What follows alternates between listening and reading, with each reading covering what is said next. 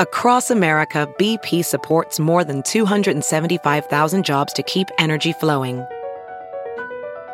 Jobs like updating turbines at one of our Indiana wind farms and producing more oil and gas with fewer operational emissions in the Gulf of Mexico. It's and, not or.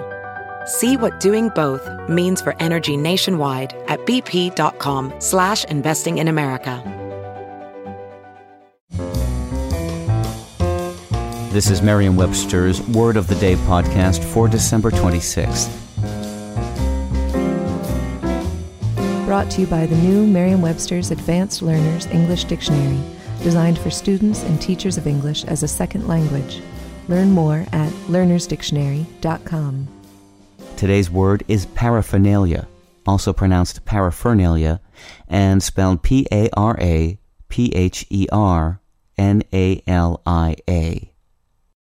Paraphernalia is a noun that means the separate, real, or personal property of a married woman that she can dispose of by will and sometimes according to common law during her life. It can also mean more broadly personal belongings, or articles of equipment and furnishings, or accessory items and appurtenances.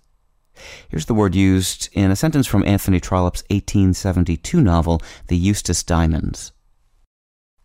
Pearls and jewels, even though only worn on state occasions, may go to the widow as paraphernalia, but with a limit.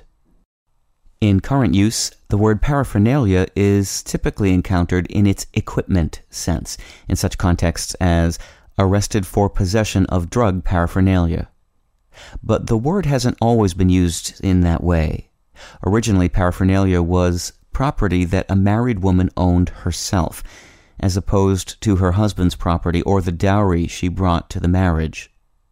Paraphernalia came to English via medieval Latin from Greek, the Greek word parapherna, meaning bride's property beyond her dowry, from para, meaning beyond, and pherne, meaning dowry. Although paraphernalia was plural in medieval Latin, it can take either a singular or plural verb in English. I'm Peter Sokolowski with your Word of the Day. Visit the all-new learnersdictionary.com, the ultimate online home for teachers and learners of English. A free online dictionary, audio pronunciations, custom study lists, and interactive exercises are available now at learnersdictionary.com.